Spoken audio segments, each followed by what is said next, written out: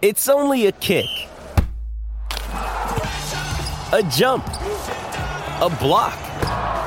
It's only a serve. It's only a tackle, a run. It's only for the fans. After all, it's only pressure. You got this. Adidas.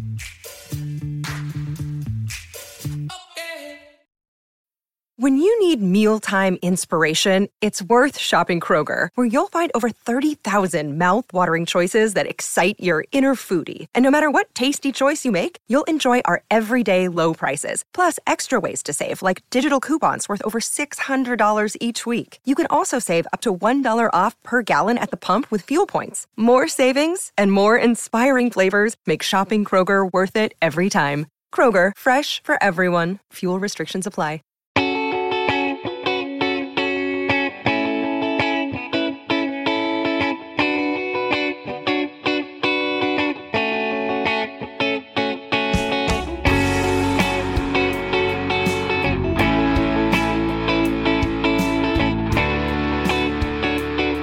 Hey everybody, welcome to another episode of Purple Insider. Matthew Collar here inside the Indiana Convention Center. And look who it is. If you're listening, you can't see it, but if you're watching on YouTube, you can. It's Eric Eager of Sumer Sports.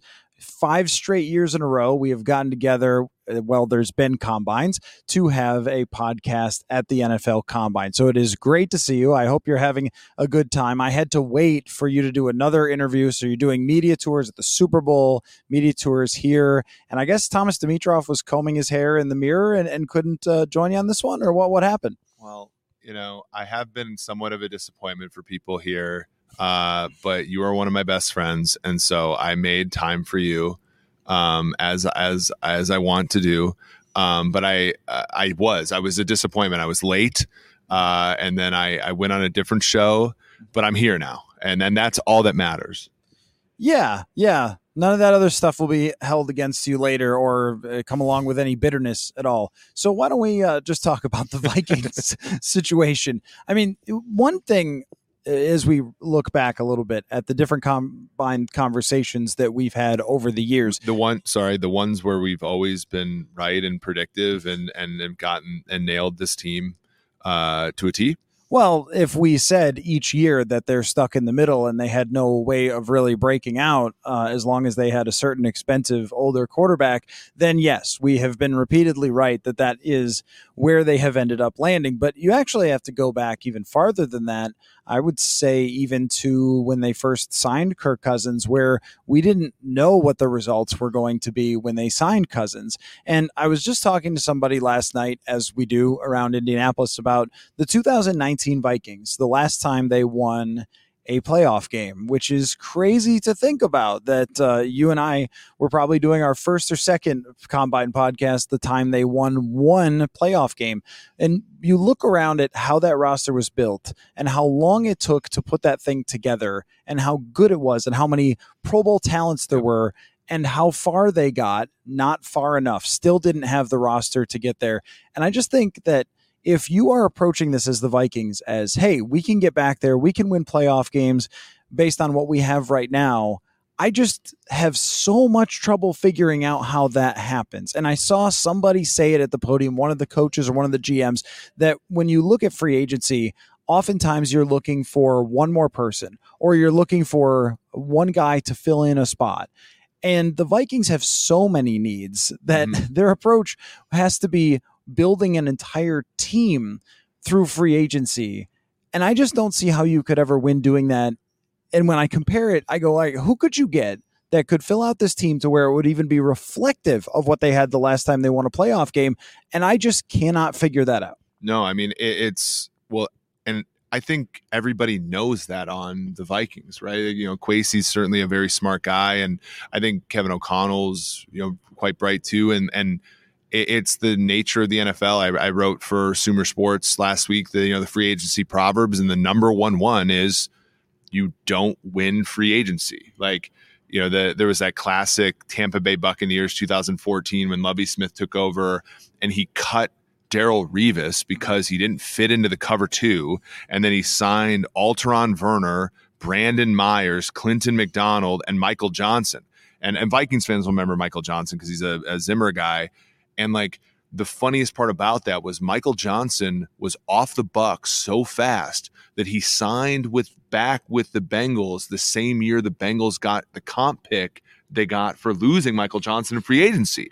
Like, this is not a means by which you win free agency. And the biggest example of it was when the Vikings got Kirk Cousins. And in theory, that should have been, free agency is to patch holes. And the 2017 Vikings had a hole at quarterback that, they had a performance gap between Case Keenum and the kind of quarterbacks that traditionally win Super Bowls. Kirk Cousins kind of cosplayed as that for Washington for all those years. They went into free agency, they paid up, right? And in free agency, the reason it doesn't work is because you are competing against other teams, right? One of the reasons why this Justin Jefferson deal that they're going to crank out with him, and hopefully in all likelihood, is going to be a deal is they're competing with themselves. Right, they have the benefit of time, and they have the benefit of the franchise tag. They have one suitor for Justin Jefferson for as long as they need to.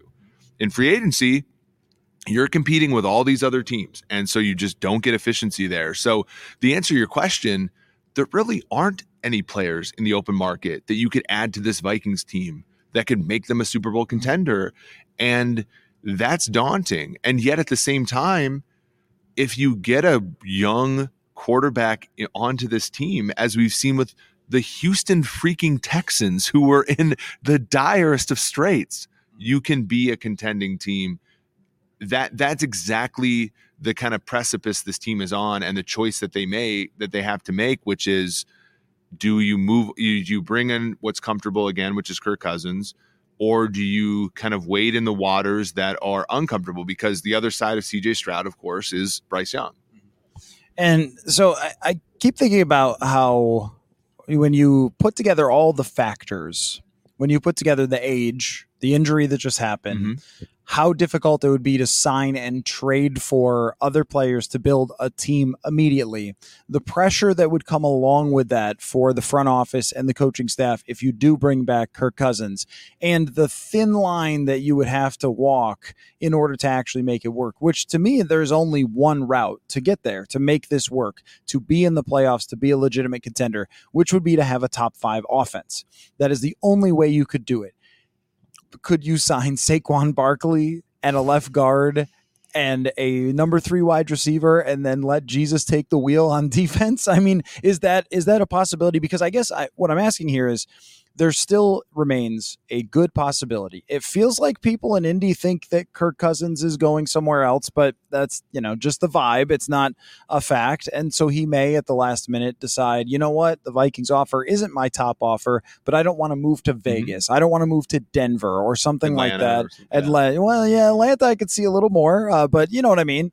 As far as like where Justin to move Fields to, is from Georgia, so that there could you complicate go. things. That's what I was getting at, is we keep hearing the his wife's from Atlanta. Have you heard? Yeah, I've heard. I don't know how much that would factor in, but the point is, he doesn't want to go to a new franchise. He's familiar. It's a really well-run team. The NFLPA survey, the Vikings just knock that out of the park, and the coach is a really good communicator and just gets along with Kirk Cousins on a different level from anyone that he's ever worked with before, it seems. So all these things, if he decided to come back, that's the only plan I could come up with that I might actually say, you know what? I didn't think this was exactly the right way to go about it. But if you're going to do it, then try to go full Culpepper era. Who cares about the defense? Switch a wide receiver to corner if you have to. That would be the only route I could see actually having a chance to get them back into contention. But eventually you have to build a defense, right? And for all this team's warts, and they have a lot, I thought last year they got to some places. They moved the ball forward in a lot of really smart places. I mean, under Adolfo Mensah and O'Connell, the offensive line has gotten much better. Bradbury has emerged and become at least an average center. I thought Ed Ingram has been better than he was as a rookie. Reisner is a free agent, but he solidified. And then both tackles, I think, are cornerstones of this team. And then, so that was a weakness under the old regime that has been mostly a strength under the new one. And then defensively, you do have to figure out somebody to rush the passer. I mean, it's going to be a long season if you don't at least have some player that can do that.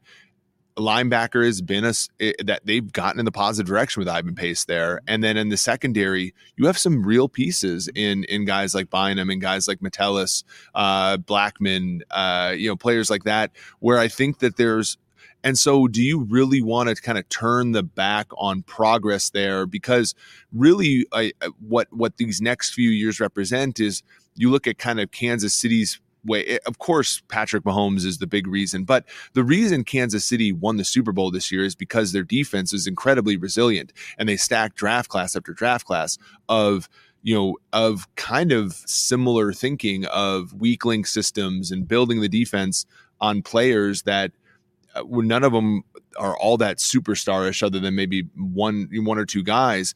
And to kind of like abandon that for Kirk Cousins, who's mid-30s and who's going to be expensive, to me feels a little bit short-sighted. And I get that it's comfortable, but I also think it's going to be uncomfortable because those Culpepper years were not the Culpepper years were half fun, right? Watching him drop back and throw touchdowns to Moss was incredible, but like watching like Waswa Sarwanga try to cover somebody was not good. And like having your season depend upon dime store cornerbacks is not, I think, what Kwesi and Kevin O'Connell really want to hinge their third year of their 4-year contracts to. And when you think about even last year, when you look at the totality of the numbers, you could say, wow, they were an average defense. They were pretty good. But that means if you just look at that number that you didn't watch closely, which I know everyone in our audience did, but if the outside is saying, well, they had an average defense last year, just bring back Hunter and,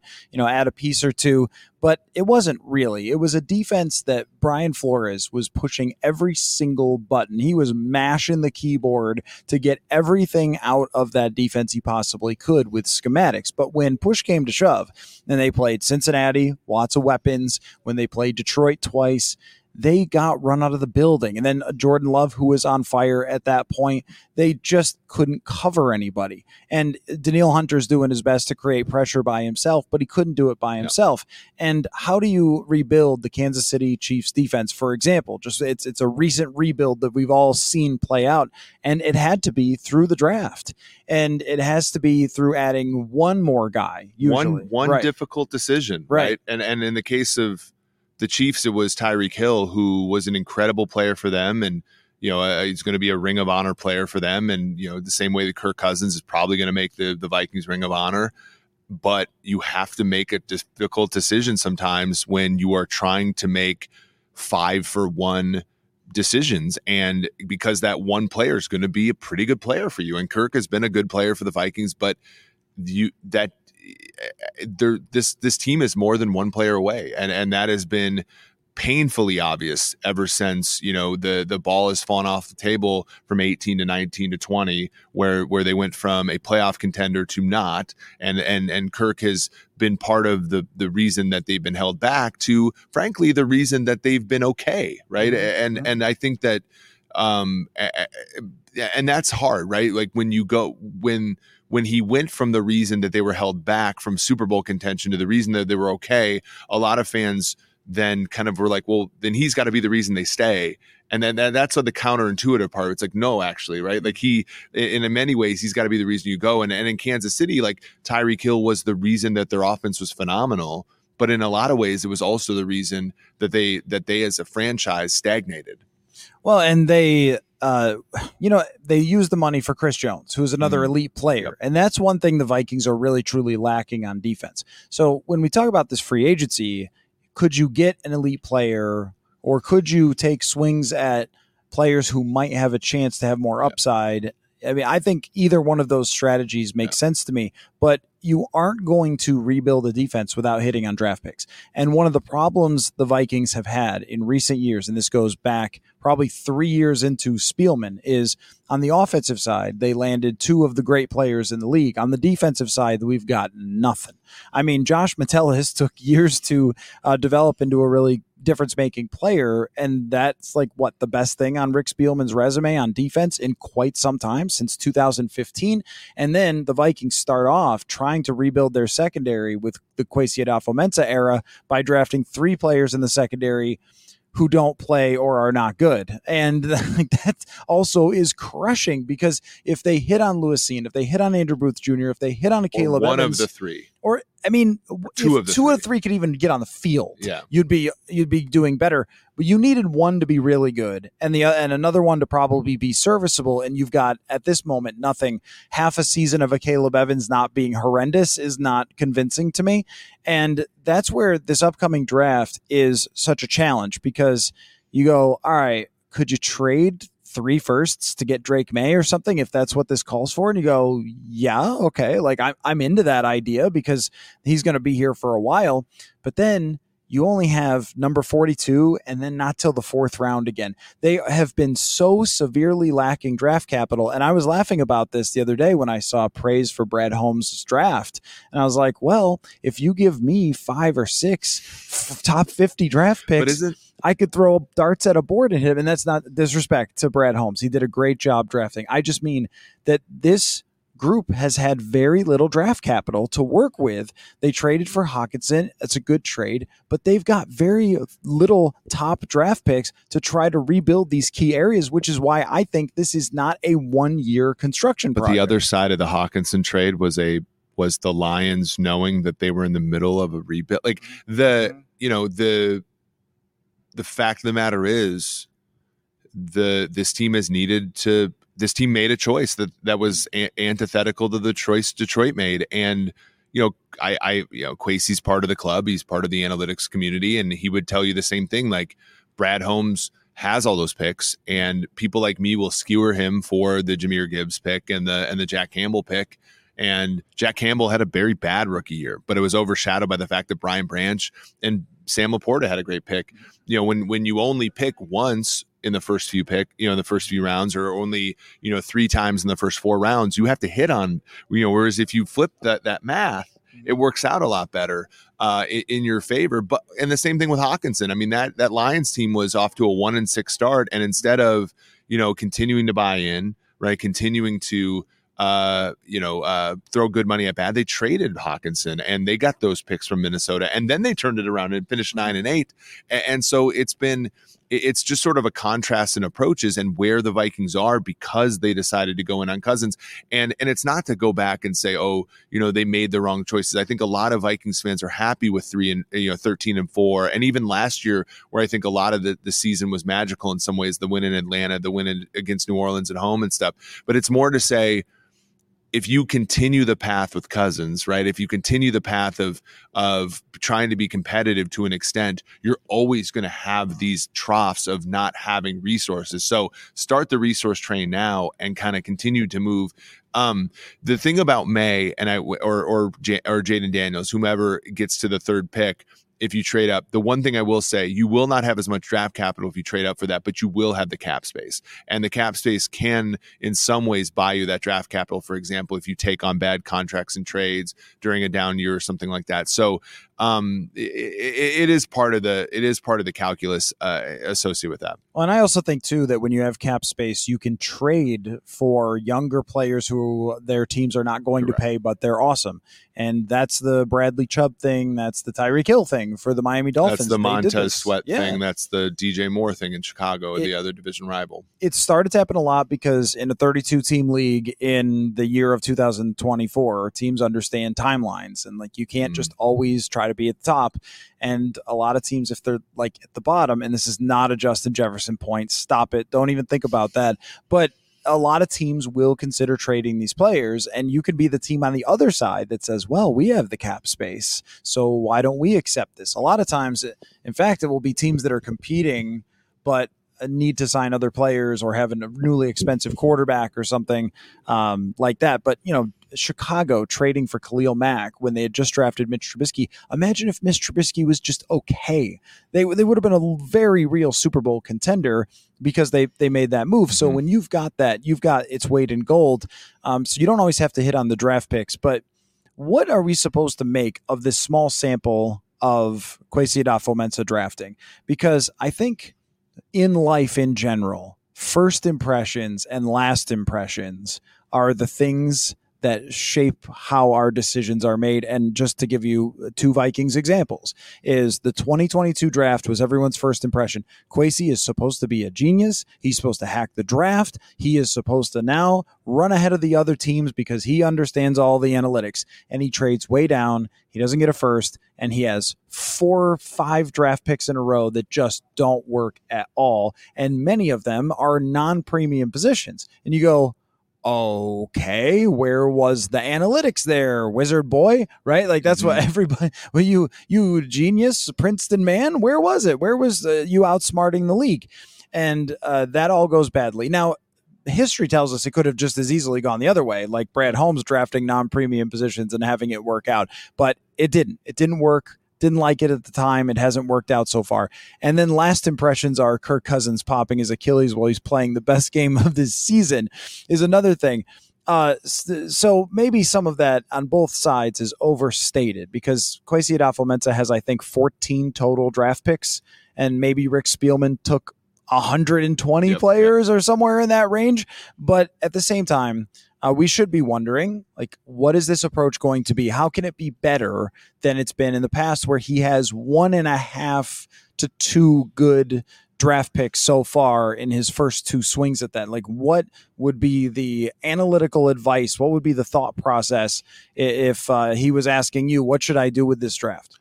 Well, I think for one, it's just not to let the past affect you, right? I mean, that's a huge one where, if they're look, I wouldn't take a safety in the first round again, but if it was something like an edge player and it had a similar outcome as Lewis Cine, you wouldn't want to not take an edge player again because you were, quote, bad at evaluating them. That would be a faulty one. But I mean, if I was advising here, I mean, to me, this is a draft where you have to really consider if you have an eval on one of those 2 quarterbacks, May or Daniels. Now, I am not that high on Daniels relative to maybe the rest of the market, but if you guys do, and your coach sees a path to him performing incredibly well, I think you do have to move up and get one of those guys. At some point, you have to get a quarterback into this room that is on a rookie contract, and you have to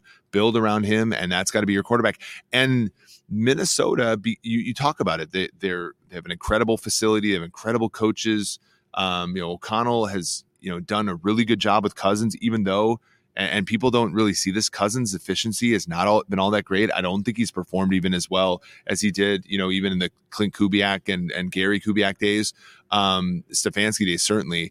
I think that you have a situation where you have a good possibility of being able to build around, and especially with Jefferson being there, you have and Hawkinson, you have a really good opportunity to build around a young quarterback.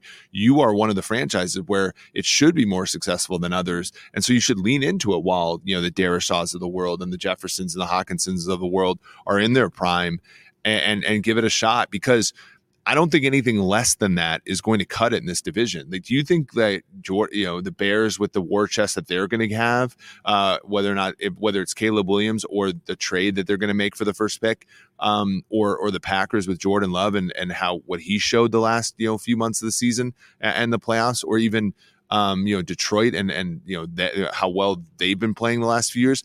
Nothing short of moonshotting, which is a young quarterback, is going to cut it in this division, let alone this NFL. So that would be my advice: is you really do have to identify the young quarterback and do what it takes to get him in the building, because I don't think anything else is really going to suffice. I mean, as we go over the many different situations and scenarios, there really is no other answer, because even if they did not draft quarterback and Kirk came back and you trade down or something, there's only so much you can gather, and there's only so many spots you can fill, and they're not going to close the gap between you and the contending teams. And so it just keeps coming back to, it's like all roads lead to, it's like, how do we rebuild the defense? Quarterback. And it's like, how do they draft better? Quarterback.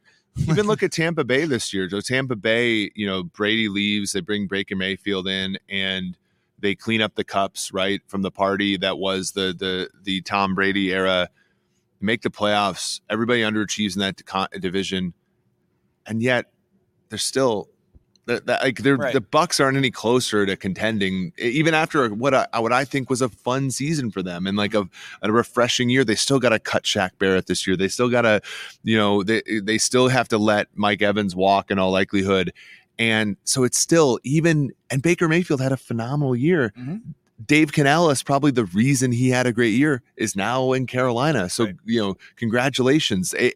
There is one there are two tried and true ways of winning in the NFL: having a unicorn quarterback that you pay, and having a quarterback on a rookie deal that you can build around. No other way is really going to help you win football games. And the Vikings are in neither situation. And as good as Kirk Cousins has been at times, he qualifies as neither. And that's a tough reality to face.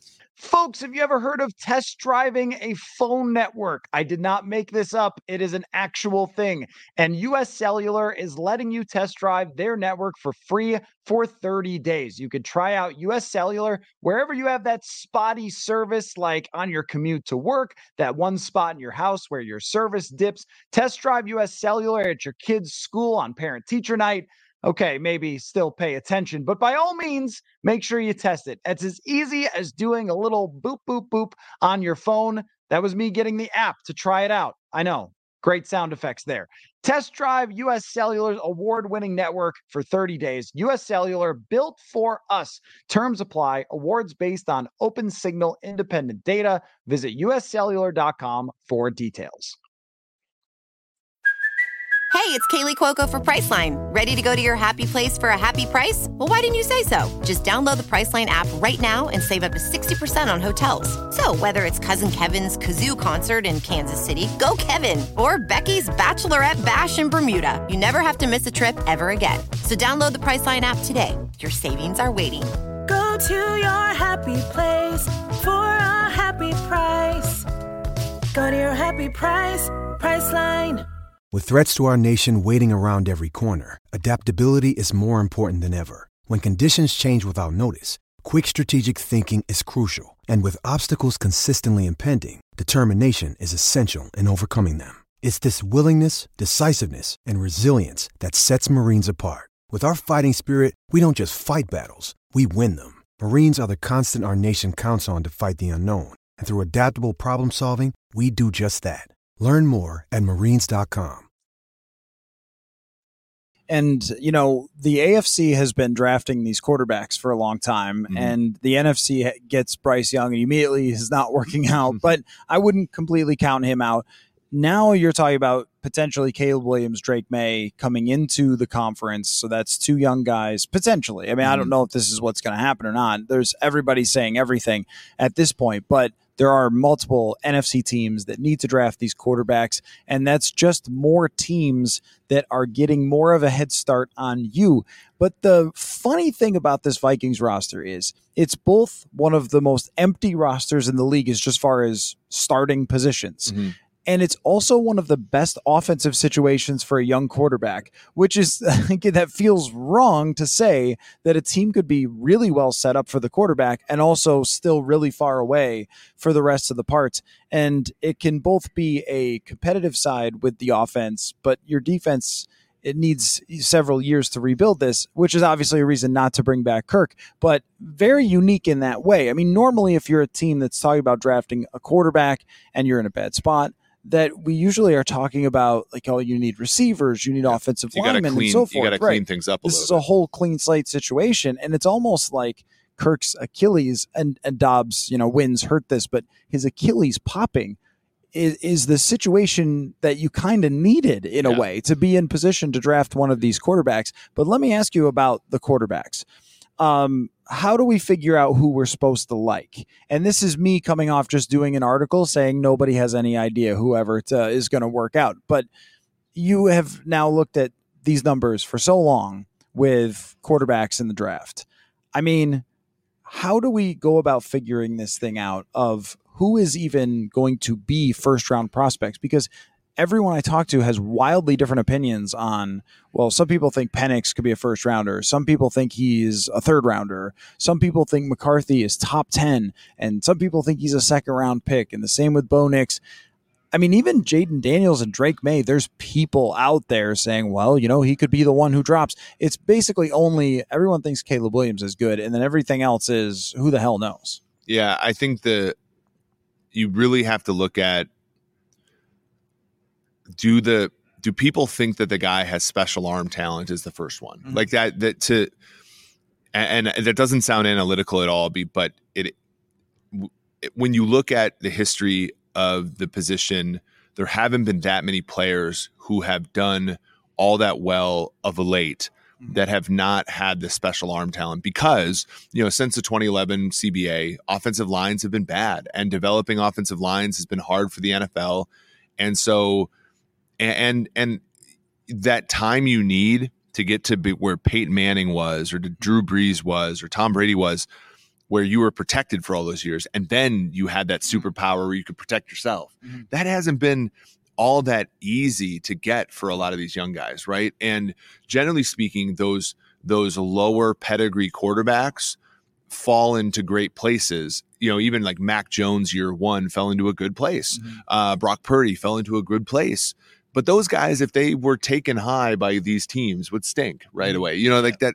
So if you're taking a guy high, he has to have elite arm talent. He has to have good athleticism. Like those two things are, from a traits perspective, those have to exist. Mm-hmm. And then from a statistical standpoint, there's a few things to me.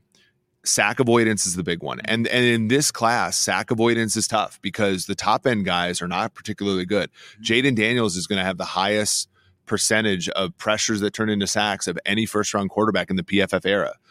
So that's going to be a precedent that it's going to be hard. Guys like Justin Fields had all the great metrics, and before any of us uncovered the fact that this was a sticky one. Patrick Mahomes in his career, his college pressure to sack ratio and his NFL pressure to sack ratio per PFF are 0.1% apart. It's a really stable statistic. Drake May is about 6 percentage points lower, but he's still on the high end. It's about 18%. Caleb Williams is the same. Caleb Williams and Drake May both regressed in that statistic last year when Jaden Daniels got better. Michael Penix and Bo Nix are both really good. Both, sub, in the case of Penix, sub 10% in that, and Bo Nix also similar.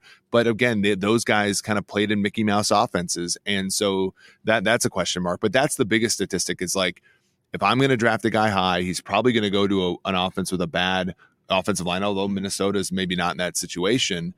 He's got to be able to avoid sacks when he's under pressure.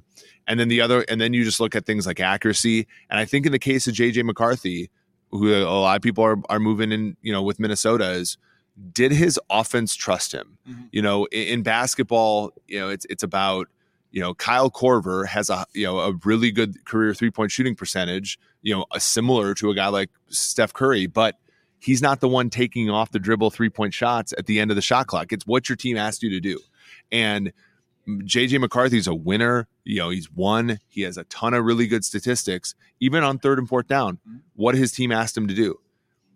But his team didn't ask him to do all that many difficult things. So I want my quarterback to be from a place where they asked him to do difficult things. So those are the things that I'm looking for in a quarterback. To your point, though, a lot of these things have very mild predictive power because it's just really hard. I mean, Patrick Mahomes went 8 picks behind Mitch Trubisky. I mean, this is last year, CJ Stroud. I mean, there was a team that took $200 million of assets, willingly, and moved up to 1 to take a quarterback who's 5'10" and draft him ahead of CJ Stroud.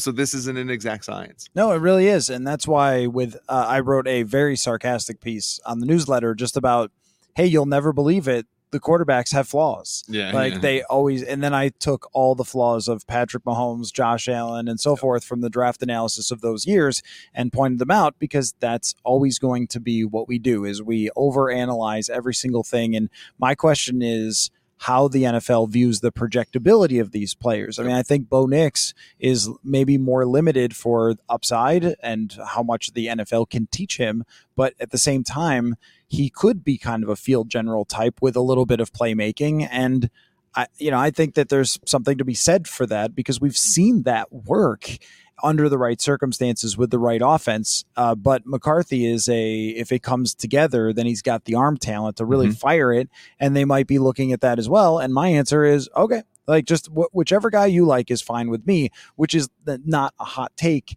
that you're supposed to have in draft season, but that is mostly my take. Let me ask you just one more thing. You are a Minnesotan, so you grew up with the whole thing. You talk about the Chiefs. You like the Chiefs, but it's not the same. The Vikings get in your blood by being from Minnesota. What draft pick that the Vikings made as you were growing up were you the most excited about that never worked out? That you were like, oh man, this is a great pick for them. This guy's going to be the difference maker, game changer, world beater, some would say, that failed. Well, the worst thing that I can say to trigger everybody is Randy Moss, because they never won a Super Bowl with Moss. Oh, what? And of course Moss worked out, but they never won a Super Bowl. And when Moss came in, I thought that they were going to win 1 million Super Bowls. But of course Moss worked. The one, I'm always I've always had that statistical mind where I've thought that they were. I've always been pretty tepid about draft picks, and so. So you never had one that you I'm thinking jacked about and thought this guy is going to be great. You were always skeptical of the Vikings drafts. The soulless analytic. Okay, person? Here's one. John David Booty.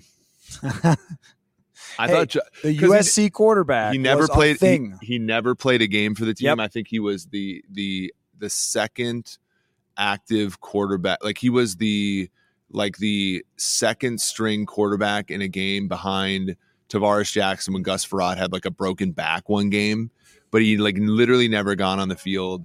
And that was the year they traded to Kansas City a 1 and 2 threes, and that was Jamal Charles, Brandon Albert, and I think one other player, and they got Jared Allen. And so they took someone named Tyrell Johnson in the second round who sucked. And then they took John David Booty in the 5th round. John Sullivan was in that draft too, as a good center. But I thought John David Booty was actually going to be a real quarterback for that team. And didn't work. There's nothing quite like believing in someone in the 4th or 5th or 6th round for no reason whatsoever, other than I like this guy. Isn't it the craziest though? I knew him. Lauren Woods, I thought would work out for the Timberwolves in the 2nd round, but I was so, you remember when, who is Joe Smith? I was so Wolves pilled when I was a kid because they signed Joe Smith under the table, so they didn't have the 1st round picks for 5 straight years. So every year you had to talk yourself into the 2nd round pick. And I thought Lauren Woods had a shot because every center that ever played for the Wolves is terrible, and so he was. But so I could tell you immediately who my answer was for the Wolves, but for the Vikings, no. I mean, I always kind of thought Michael Bennett would be okay, but I always, I was geeked out about Randy Moss, but Randy Moss was good. Dante Culpepper, I was kind of tepid about Dante Culpepper. Teddy Bridgewater maybe is another one, and it didn't work out, but I don't think Teddy Bridgewater didn't work out because he sucked. It was circumstances, was more the situation. But even then, I think the one that ultimately was an absolute flop that I actually thought had a shot was John David Booty. Yeah. And that's what I mean is that everybody does this. So last year when the Vikings drafted Jaren Hall, the number of people who were like, oh, I'm in. Jaron Hall, I just watched his highlights. I saw people are doing film breakdowns, and they're just like, oh, look at this out route. And you're like, bro, that's BYU. But there's an irrational love for the mid to late quarterback. Maybe it's Brady. Maybe it's just quarterback is so interesting. Yep. And then the USC John David Booty connection. It was just such a thing. They had pumped out NFL quarterback after NFL quarterback. That makes sense. That's a good answer. Don't take back that answer. Since I've been covering the team, it's really the wrongest that I have been is I thought Treadwell was going to be awesome. Because I just watched him in college. Yep. He was so dominant. And when they drafted Brian O'Neill and I saw him in rookie minicamp, I was like, that's a tight end. It cannot be an offensive tackle. Yeah. It just absolutely cannot be. And I was like, what are they doing? And then it turns out that he put on all the weight. And also the dude is just a beast. He's just a really great player and he cares and all that. So sometimes we're right, sometimes we're wrong. And we'll see how that all turns out. And we'll have a lot more to talk about as free agency unravels here and the decision is made. So we'll have to have you back after the decision is made at quarterback for the Vikings. So I hope you have a good time in Indy. Thanks for stopping by. Good Thanks stuff, for having me. It's been fun. Football. Hey, everybody. Welcome to another episode of Purple Insider inside the Indiana Convention Center here at the NFL Combine. Matthew Collar with you, along with Max Chadwick, who is the college football analyst for Pro Football Focus. Great to have you on, Max. How are you enjoying your week, man? You enjoying the Indy buzz? This is your first time, right? No, second time. Second time. Yeah, I love it here, man. Honestly, man, it's so cool being on with you. I was telling you before, I literally was reading your book like the last couple weeks. So the fact that I'm talking to you right now, man, you taught me more about PFF than working at PFF for 3 years has taught me, honestly. So that book is phenomenal. Check it out if you haven't already. But yeah, man, it's cool to be talking to you now, man. Look who's going to be returning to the podcast many times. It's Max. Well, I really appreciate that. That's great. There's been a lot of feedback on it. I did hear from a person that it was, quote, bouncing around our front office from a person in the league that they were reading it. So I've been very thrilled and was happy to tell that story. Yeah. So again, Football is a Numbers Game is the book if you didn't get it. But this week has been very interesting for me to go around in the evening times and I will just ask people, how do you feel about JJ McCarthy? And that has been my week. So, hey, what was the buzz in Indy? Well, no one can decide what they feel about JJ McCarthy. So I need to get your take on that. But I also want to ask you a question about Michael Penix. Okay. Because as I was watching Michael Penix play football all year, I was like, football. All right. We got something here. And, I'm paying attention to the quarterback class. And, even some of his bad games, he still found a way to win, grinded it out. And I was like, man, it's like this guy. He looks like a Kevin O'Connell quarterback with his big arm and throwing the ball deep to Roma Dunze, who you could see being Justin Jefferson. And then I arrive here and everyone's like, yeah, don't even talk about that guy. Like that guy, he doesn't matter. He's nobody. Yeah. And I'm like, what? So why has Michael Penix disappeared out of the conversation for quarterbacks this year? I think the big thing that I would say that for Michael Penix Jr. is that, everyone thought he was a top 10 pick, top 15 pick all year. The buzz around the league has always been, hey, the media is way higher on Michael Penix Jr. than the actual NFL is. So I think the media has kind of adjusted to that. And obviously the big question for him, and it will hopefully be answered this week at the Combine, is the medical injuries. The 2 torn ACLs in Indiana, shoulder injury in Indiana. I think he had 4 season-ending injuries in his career. Now he's been healthy for 2 years, which is great, and you want to see that. But medicals are huge for him this week. He's throwing at the Combine, which is great too. So yeah, it's been weird. I'm still very high on him. I still might take him in the first round. I don't know about as high as number 11 overall, but yeah, I think that's kind of. I think the media is just adjusting to what the actual NFL feels about him. I think that's why he's kind of slipping to day 2 conversation. And I also wonder about just everybody got super high on him after the Texas game. Right. And you can literally see this if you go to like the mock draft database or grinding the mocks or whatever, and you can see where the mock drafts sort of just gain momentum right after the Texas game. Like, this guy's a top 15 pick. The mock drafts had him up there. And then he plays against Michigan and you go like, no. Forget about that guy, which is a silly way to do it, right? Because he has a big sample size of playing really good football. And I don't want to overreact to one game. I also don't want to overreact from, well, the league thinks this, because we haven't been really good at figuring that out, actually, right? Yes. Over the years. So should I like hold steady on the fact that I actually like Michael Penix? You should hold steady, man. I think that's a really funny thing that you brought up is the Texas game and then right into the Michigan game because, my coworker Steve Palazzolo made the joke. He's like, man, if Ewers completed that final pass and Texas wins that game, Michael Penix Jr. is probably a top 15 pick. Like, that could have been the best thing for his stock was to lose that game because then he would never play Michigan and then we'd never know what happened. Of course, Michigan's got 11 NFL defenders on that defense and Jesse Minter, our defensive coordinator, is now an NFL defensive coordinator. So, I think it's silly to overreact to one game like that, but I do think that kind of left a sour taste in a lot of people's mouths, honestly. And the other thing, when he was playing so well, there's a lot you have to kind of leave off to make him a first round pick, which is the medical history and so forth. And we went through this a bit with Sam Bradford, where he was healthy, like for the Eagles for a year. He was healthy for a year with the Vikings. But eventually, if you've gone through that many surgeries, that many issues, that it does add up over time. And what the difference between the way I look at things and the way the NFL looks at things is my opinion on quarterbacks is, look, if you draft a guy and in his rookie contract, you can get somewhere, then you succeeded and great job. And don't worry about anything after that. But teams tend to say, look, if we're investing a first-round pick in a quarterback, then we need this guy to be our 10-year franchise quarterback. Right. He needs to sign a second extension or the pick is a failure. And so for me, it would be like, well, okay, if you could bring in Michael Penix and he's good, and he throws deep bombs and you can win games on his rookie contract, then that's a total success. I just don't think the league generally views it that way because you're sort of signing off on like, this is our guy. It's the GM, head coach, quarterback trifecta. Right. And it can't just be somebody, even though we've seen somebody's kind of have success under those circumstances. Yeah, of course. Everyone wants the next Patrick Mahomes right now. I mean, it's like there's only one, honestly. But yeah, Michael Penix Jr. I think the other thing with him is the age. I think there's some NFL teams. He's a 6-year senior, been in college for a long time, obviously with the 4 season-ending injuries. So I think there's some teams who kind of look at him as kind of a finished product, and they might look at a guy like J.J. McCarthy and say, oh, we can mold him into something better. It's the kind of thing where it's like, oh, maybe he'll end up being Michael Penix Jr. So yeah, I think that's kind of the thing too. Again, I still really like him. I still think he should be late first round pick, early second round pick. But I mean, I've heard from a lot of people around here, like they're like, oh, he's going third round. And I'm like, dude, how you watched his 2023 tape and you say third round of that?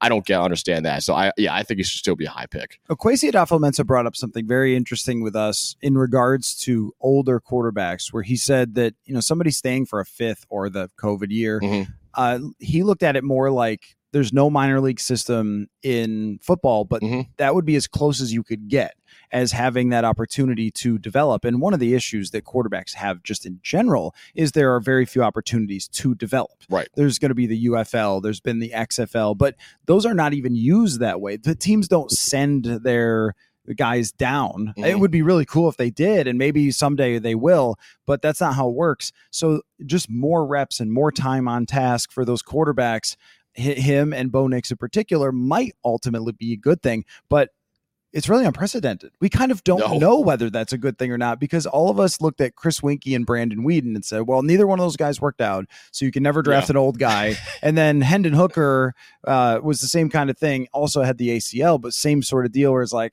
he's too old and so forth. We actually don't have a big enough sample size on this because it never happened before to really know if it's going to be a problem or if it could actually help them. Yeah, and the one guy who was old that actually ended up working out was Joe Burrow, but Joe Burrow only played 2 years of college football. He sat for a few years. So Bo Nix has been playing college football for 5 years, and he started all 5 years. Michael Penix Jr. has been starting basically his entire career as well. So it is going to be, I think that's the thing that they have an advantage over J.J. McCarthy. J.J. is still raw in a lot of aspects. Penix and Nix, I kind of trust day one. If you in a pinch need to start them day one, I feel better about starting those two guys than J.J. McCarthy. Yeah, and there's another part of it too that is just because he's younger doesn't mean he actually will reach the ceiling. Right. But it's a thing that coaches love and teams love is when we draft him and then we'll develop him. And once our hands the hubris on him, of thinking you could do it. Right, exactly. And there's very different ways to look at this, because sometimes, and my friend Chris Trapasso from CBS, this drives him nuts when we say the league this, the league that, because there's a wild amount of opinions for and we see them all here. There's so many people and so many organizations. We could say if a guy drops to the second round when we think he's the first, well, yes, the league didn't like Will Levis, for example. Right. But usually if you ask 100 NFL people, you get a total myriad of opinions. And McCarthy is that way for me. I've just been going up to people and saying, what do you think about McCarthy? And I have gotten everything from this guy is going to go 6th overall to this guy deserves to be a 2nd round pick. So where do you stand on McCarthy? I've heard like QB2 talk, which I think is crazy, but I like him. I think he should be a 1st round pick. I'm a little scared of taking him with the expectation that he's going to be your guy day one. I mean, Michigan rarely that Penn State game, he didn't throw a pass in the second half. That was a close game. So he really has not been, I don't think, relied on too much to, yes, he won a national championship. And as Dave Safar will let us know time and time again, but he actually wasn't really relied on too much to actually do that. I mean, he was a terrific quarterback for them, but I kind of want to draft him.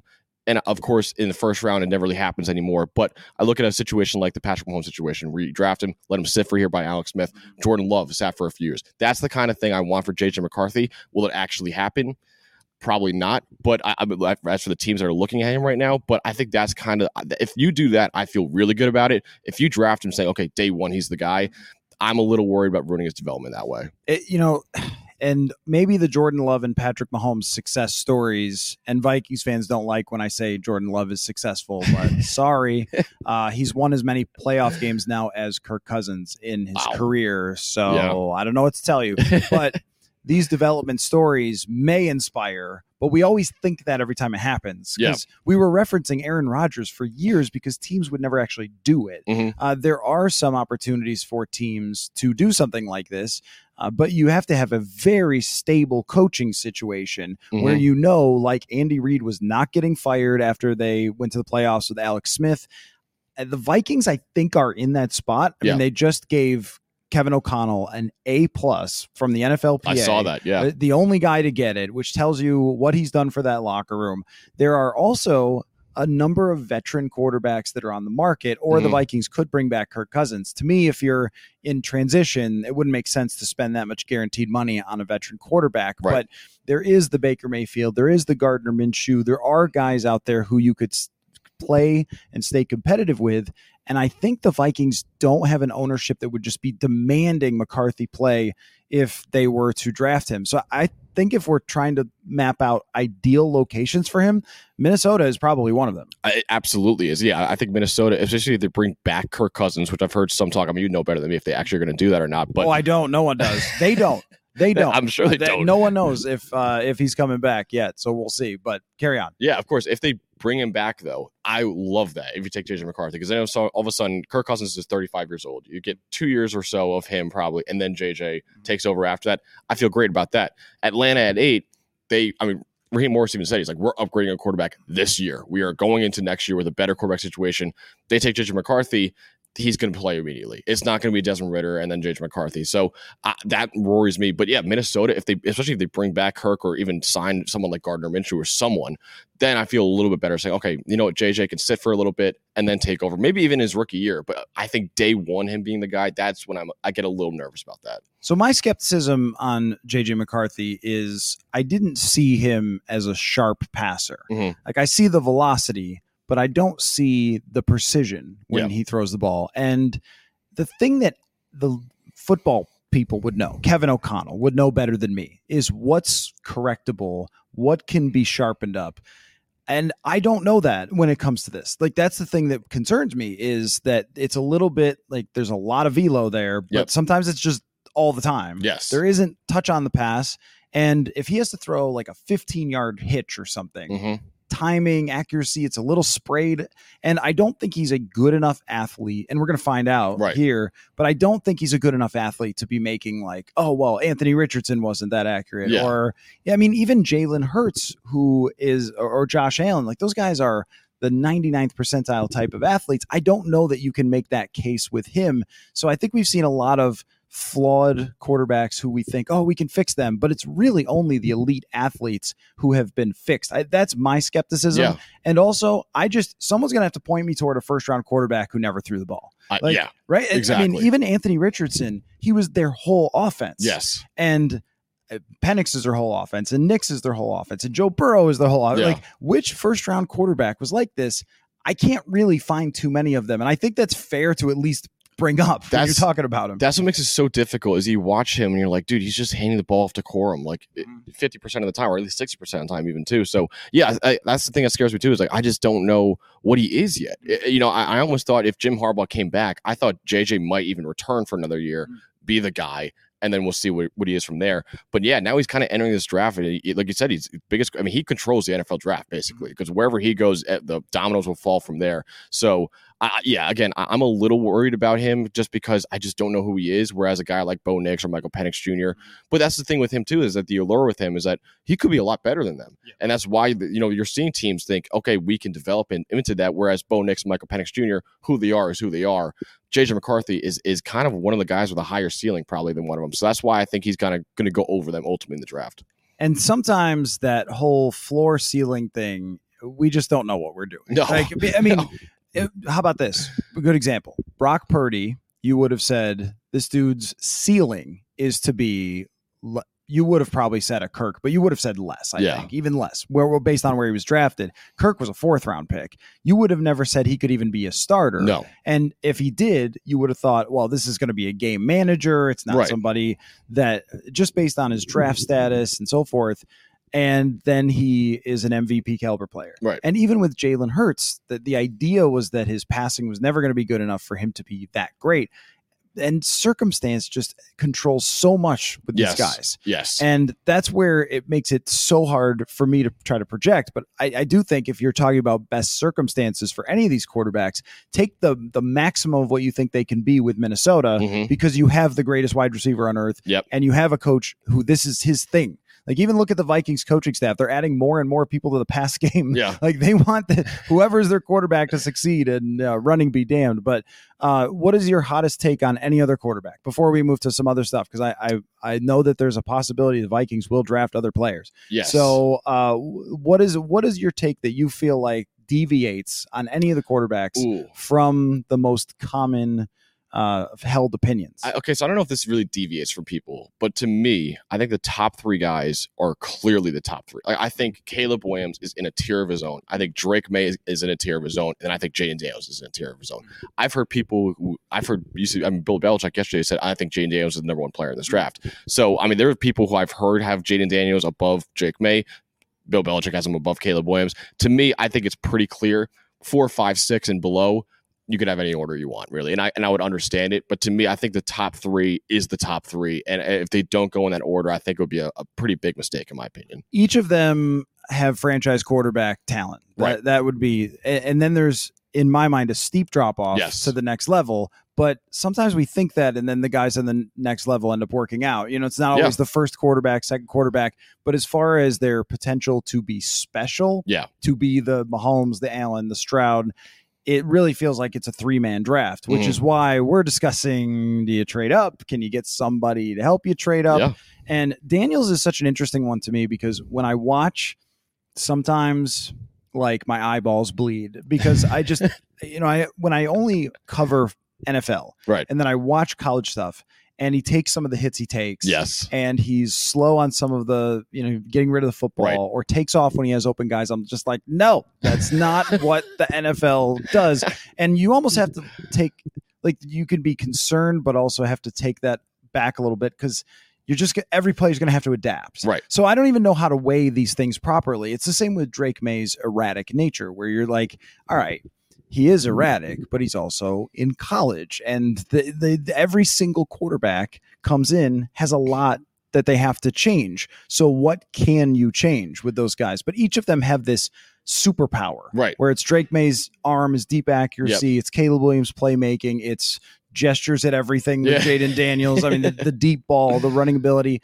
So how do you kind of weigh all of that, like the criticisms of what we see of these guys versus like what they can become? Well, as a college football guy, I watch a lot of bad college football. Oh yeah. So when I'm watching like the Rice games, and I'm like, and then it's a nice palate cleanser when you watch Caleb Williams. Like, okay, this is what it looks like. So I understand from the NFL perspective when you watch it, like, okay, like that's not how it works. But yeah, those guys, man. I mean, I think the thing that makes me think that Caleb and Drake are clearly above. They have been starting for Drake 2 years, Caleb 3 years. We have known nothing but elite play from them. Yep. Jaden Daniels, it took him 5 years to get to this level. Now he's here now, which is, I think it matters. I mean, look at Joe Burrow. It took him 5 years too, and he's doing just fine for himself right now. But I think the thing with Caleb is, like, he was a 5-star quarterback coming out of high school. We knew he was the guy. He took over Spencer Rattler's job immediately. I mean, he led the first game he played, basically, was he led them on a comeback against Texas, which is the biggest game of the year for them. And so I think that's the thing, is like, he's always been the guy. And I think talking yourself out of him, that's a mistake. Now, of course, it does matter situation-wise, in which I think you made a great point. I mean, like, Patrick Mahomes, is he Patrick Mahomes if the Bears took him number 2? Probably not. I mean, he's got drafted into a really good situation. Obviously, he's made the most of it and then some. But I think that's a really key thing too. Is, like, I don't know how they're going to be in their careers, obviously, until I see where they go. But I do think that, right now, I think it's a pretty clear top 3 of Caleb, and then Drake, and then Jaden Daniels. So should the Vikings not need a quarterback, although they will have a second-round draft pick as well, it's not a great situation when you draft, I think, 42 and then something like 104, where the Vikings are. It's easier to struggle in the draft when you have very few picks than it is if you have a million picks and everyone forgets about the busts and loves the success stories like, say, the Detroit Lions. But they are going to pick other players, and I have just a big red pen circled around defensive line. Yep. What is your feeling on the strength of the defensive line draft? Maybe going into the second round, maybe the first round, depending on where the Vikings stand here. And they really need difference-making players, because if they lose Danielle Hunter, then they have a grand total of 0 difference-making players. So they would need one at least in this draft. Yeah, they would. And I think that's a really interesting spot for them at 11, because I think the edge class is, unlike the quarterback class, it is wide open. And the corner class too, which I'm sure we'll get to. But yeah, the edge class, I think, is so wide open. I love Laiatu Lata from UCLA. Now, that might be for me from a college perspective, because he was so good in college, whereas a guy like Dallas Turner probably has a higher ceiling than him. But yeah, I think those guys, that would be an interesting way for them to go at 11. I mean, even if you go in the interior, like Byron Murphy has been rocketing up draft boards. I love Johnny Newton from Illinois. He's not going to go number 11. He might actually be there when you guys pick at 42. But I think that if you really want to go on the defensive line, I think you might have your pick of whatever edge you want. Because I don't know if there will be an edge that goes in the top 10, honestly. That's what it seems like, that there's no real perfect Aiden Hutchinson type of level prospect. And my theory about the edge rushing position is you should either draft it super high or not draft it at all. Yeah, agreed. Because there's just this whole, we'll just, work with his tools and stuff, and the high ceiling. The number of guys that the Vikings drafted, he's got a high ceiling. He's lanky. He's explosive. If he was any good and he's that physically gifted, he would be a first-round pick. Exactly. And there's a reason why he's not.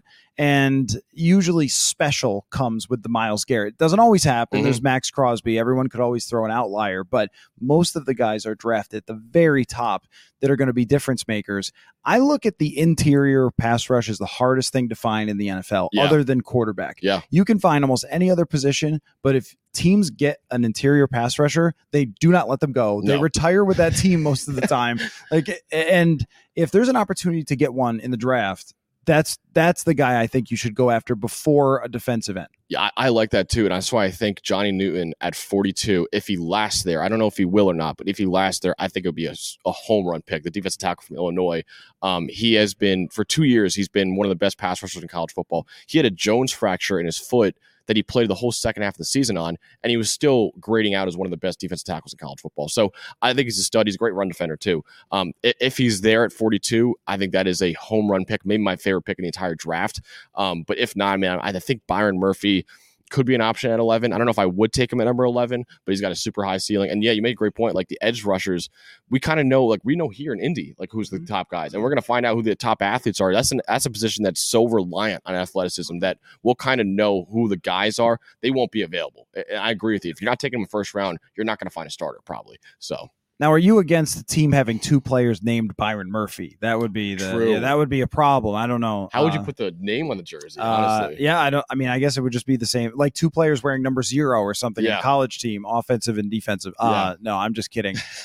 One of them is junior, and the other one is maybe the second or something. Okay, yes, they put the 2. Yeah, okay, maybe do something like that. But I know Byron Murphy is junior, so I guess they would just have to put the junior on it. Now I'm even questioning myself. Is he Byron? Is he true? Anyway, I am just kidding. But speaking of Byron Murphy, though, the Vikings' only corner is Byron Murphy. Right. They have Mekhi Blackmon, who I thought had a very good rookie year.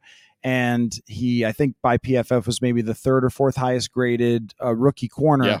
So he stepped in and he seemed to fit with Brian Flores. I think he was handpicked by Brian Flores. Yeah. But they don't have a guy. They don't have a shutdown, like difference-making, super freak athlete type of cornerback. And it showed last year. And what you had was Brian Flores trying to all right, everybody hang back and just tackle, like if you can, not, hey, we can island Xavier Rhodes like they could years ago. We haven't really discussed corner because defensive line is just such an epic need for them right now. But is there a corner that you would take at 11 should the Vikings be there? Or is there one for 42 that you could see as a ceiling guy or something like that? Because you could tell how many needs this team has. Yes. Like, my gosh, it's everywhere. But corner is the one that has not been talked about a whole lot that I think is serious. I think it is too. And I think that's kind of where I've been looking for them in this draft is at corner. Again, like the edge position, no matter who you talk to, you're going to get a different cornerback one everywhere. So I like Cooper DeJean a lot. I don't think he fits Brian Flores' defense. I mean, you guys are, heavy blitz reliant, heavy man coverage. DeJean, I think, is more of a zone coverage corner. So a guy like him, maybe not, I would take there. But guys like Nate Wiggins could be a lockdown man corner. Quinyon Mitchell has been rocketing up draft boards recently. He could be an option there.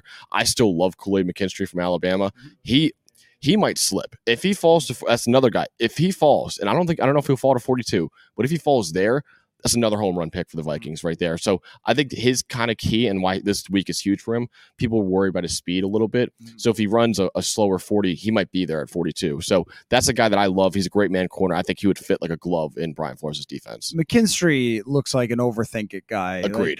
Agreed. You watched him play, and he was fantastic. And then, if he doesn't have the right 40, doesn't have whatever, then, maybe he's not. Talk yourself out of him, yeah, right. Was Porter that? Joey Porter? Same sort of, everybody knows this guy's great, but we kind of talked ourselves out of it. Yeah.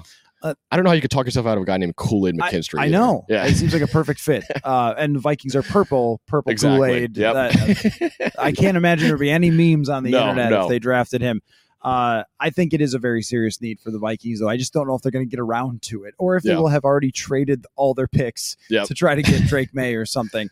Let me ask you one more thing about just evaluating the draft in general. And you've been doing this now for a couple years for PFF. I am always so interested in looking at the PFF data for every player. Yeah. And I noticed last year, for example, like Ivan Pace Jr. was a guy who dominated the data. And my former intern, Haley English, who worked for PFF, now works for the Detroit Lions. We met up here. She's killing it, yeah, she's awesome. She did a thing last year. We called them Haley's Heroes. Okay. Where she went through all the PFF data and tried to find players that would be underrated and might end up working out. And Ivan Pace was one of her guys. Yep. And of course, he ends up being a legit high quality NFL linebacker as a UDFA. What have you found as far as using the PFF data to point us in the direction of players, because the competition is all over the place? Yes. It's hard. It's just hard to say, well, this guy's a 90 and this guy's a 90, but those are two different worlds from Toledo to, the SEC or something. Exactly. And yet I thought, and she's a special talent, Haley, but I thought she was able to identify a number of guys who, even in their first years, were able to shine, that were highly graded players in key areas. How do you use it in your analysis of the draft, while also using your eyes and what you hear and what you know? I think that's the hardest part of this whole thing is like our database. I mean, this, it is so vast that we could tell you, how the highest graded guards in the Mountain West are instantly. So, Haley did a great job with Ivan Pace. I would have agreed with her. Like he was a guy that I could not believe fell out of the draft. And I would talk to actually some Cincinnati people and they're like, dude, I don't get how that guy. And then obviously you broke out in a big way for the Vikings this year. So Haley nailed that. I think Haley might be getting looked at for some GM jobs pretty soon, honestly, based off that. But yeah, listen, I think that's the hardest thing. Trevor is so funny with it because sometimes I go to him with a guy. I'm like, Trevor, this guy is awesome. Now I'm coming from a college perspective. So Trevor watches him and he goes, dude, he's not going to play in the NFL. I'm like, oh. So there are some guys like that where it's like, it's hard to, because Trevor knows better than anyone, like it's more than just playing good in college. You got to have NFL projectable traits. And I think that's kind of the hardest part for this whole, for at least me, because I come from a college perspective, is that you're going to look at a guy and say, okay, yes, he might be grading out as a 70 right now, and this guy's a 90. But this guy, like I said, played in the SEC. This guy played in the Mountain West. And then also, like, this guy has NFL tools that he could actually play in the league. This is probably his last time playing football at a high level. So that's kind of the hardest part for me. The thing I can get fooled on with the data sometimes is smaller school guys who absolutely crush. But, sometimes there's like, what is his name? Keaton Mitchell from, was it East Carolina maybe? Where was he from? Yes, it was East Carolina. Yeah, yes. and then he shows up with the Ravens and is just... And then translates, a difference maker right away. But then there was a Jalen Darden who I loved. I was like, dude, has anyone seen North Texas ball? Oh, my God. That was a guy I sent to Trevor, and he was like, he gave me a look. How much fun was that guy? And it looked like, well, look at his explosiveness and everything else. And then you see him try to return a punt in the NFL, and he just tackled immediately. Right. Man, this is a different game. You remember, yeah. But both of those guys had spectacular data. And how do you figure that out? I think that's the biggest challenge of the draft, but that's why they do the combine is to try to figure out, are these athletic traits? Because obviously the guy can play football, but can he actually run away from NFL players? Yes. And there is a tie-in with like JJ McCarthy where runs away from college guys. He's not going to run away from Danielle Hunter in the NFL. No. Danielle Hunter tracked down Justin Fields from behind. I remember that. Like, I mean, it's like, this is just a different level. And I think it can be hard to apply that data from even a Cincinnati. Like, she was very right about Ivan Pace, but I see why the NFL might have been like, well, this little guy, he played at Cincinnati and racked up these numbers, but this is the NFL. This is for big people. And it turned out that he was just different. Yeah, absolutely. And I think that's what makes this week so valuable. I know it's a guy named Kentley Platt puts out the relative athletic score every year. And I love that because then that to me tells you, okay, this guy is an NFL caliber athlete. This guy is not. And then I think you marry those two together with the data that we have and the tape. Obviously, you have to watch the actual tape. But I think that's why the NFL draft, and that's why people get fired all the time because you just mess up on these guys a lot. So, I mean, Tom Brady won the 7th round. So, so we don't really know too often how these guys will perform. But, yeah, I think that's sometimes the PFF data it's unbelievable, but sometimes you could overload your head with it, and sometimes you just have to watch the player and figure it out from there. I think Trevor does a really good job of that, of not letting the data overload him. So yeah, I think that's the key, is just kind of looking at the data, looking at these athletic scores, and determining which guy is actually going to be a really good NFL player. Yeah, and Trevor Sikkema just putting out the PFF draft guide, which I have open in a window all year long during draft season. And we still have like 58 days to go till the draft. So you guys will have lots of content to continue working at, and we'll know better for the Vikings in 2 weeks, whether we're looking at all those guys we just talked about for defensive linemen, or if we're talking about more quarterback hot takes. Max Chadwick, what's the Twitter? Is it the at Max Chadwick CFB? CFB. There you go. Yes. Follow him on Twitter. Great follow. Doing great work at PFF. Really glad that we could meet here for the first time in person. Of course. And I really appreciate you coming on the show, man. Dude, of course. I'm a little mad that I didn't bring the book with me. I was gonna have you sign it, but I left it back at the Airbnb right now. But yeah, man, like I said, it's an honor being on with you, man. I really appreciate that. And why don't you just promote my book one more time? No, I'm just kidding. Thanks so much, Max. I really appreciate it, man. And we'll talk soon. Of course, man. Thanks.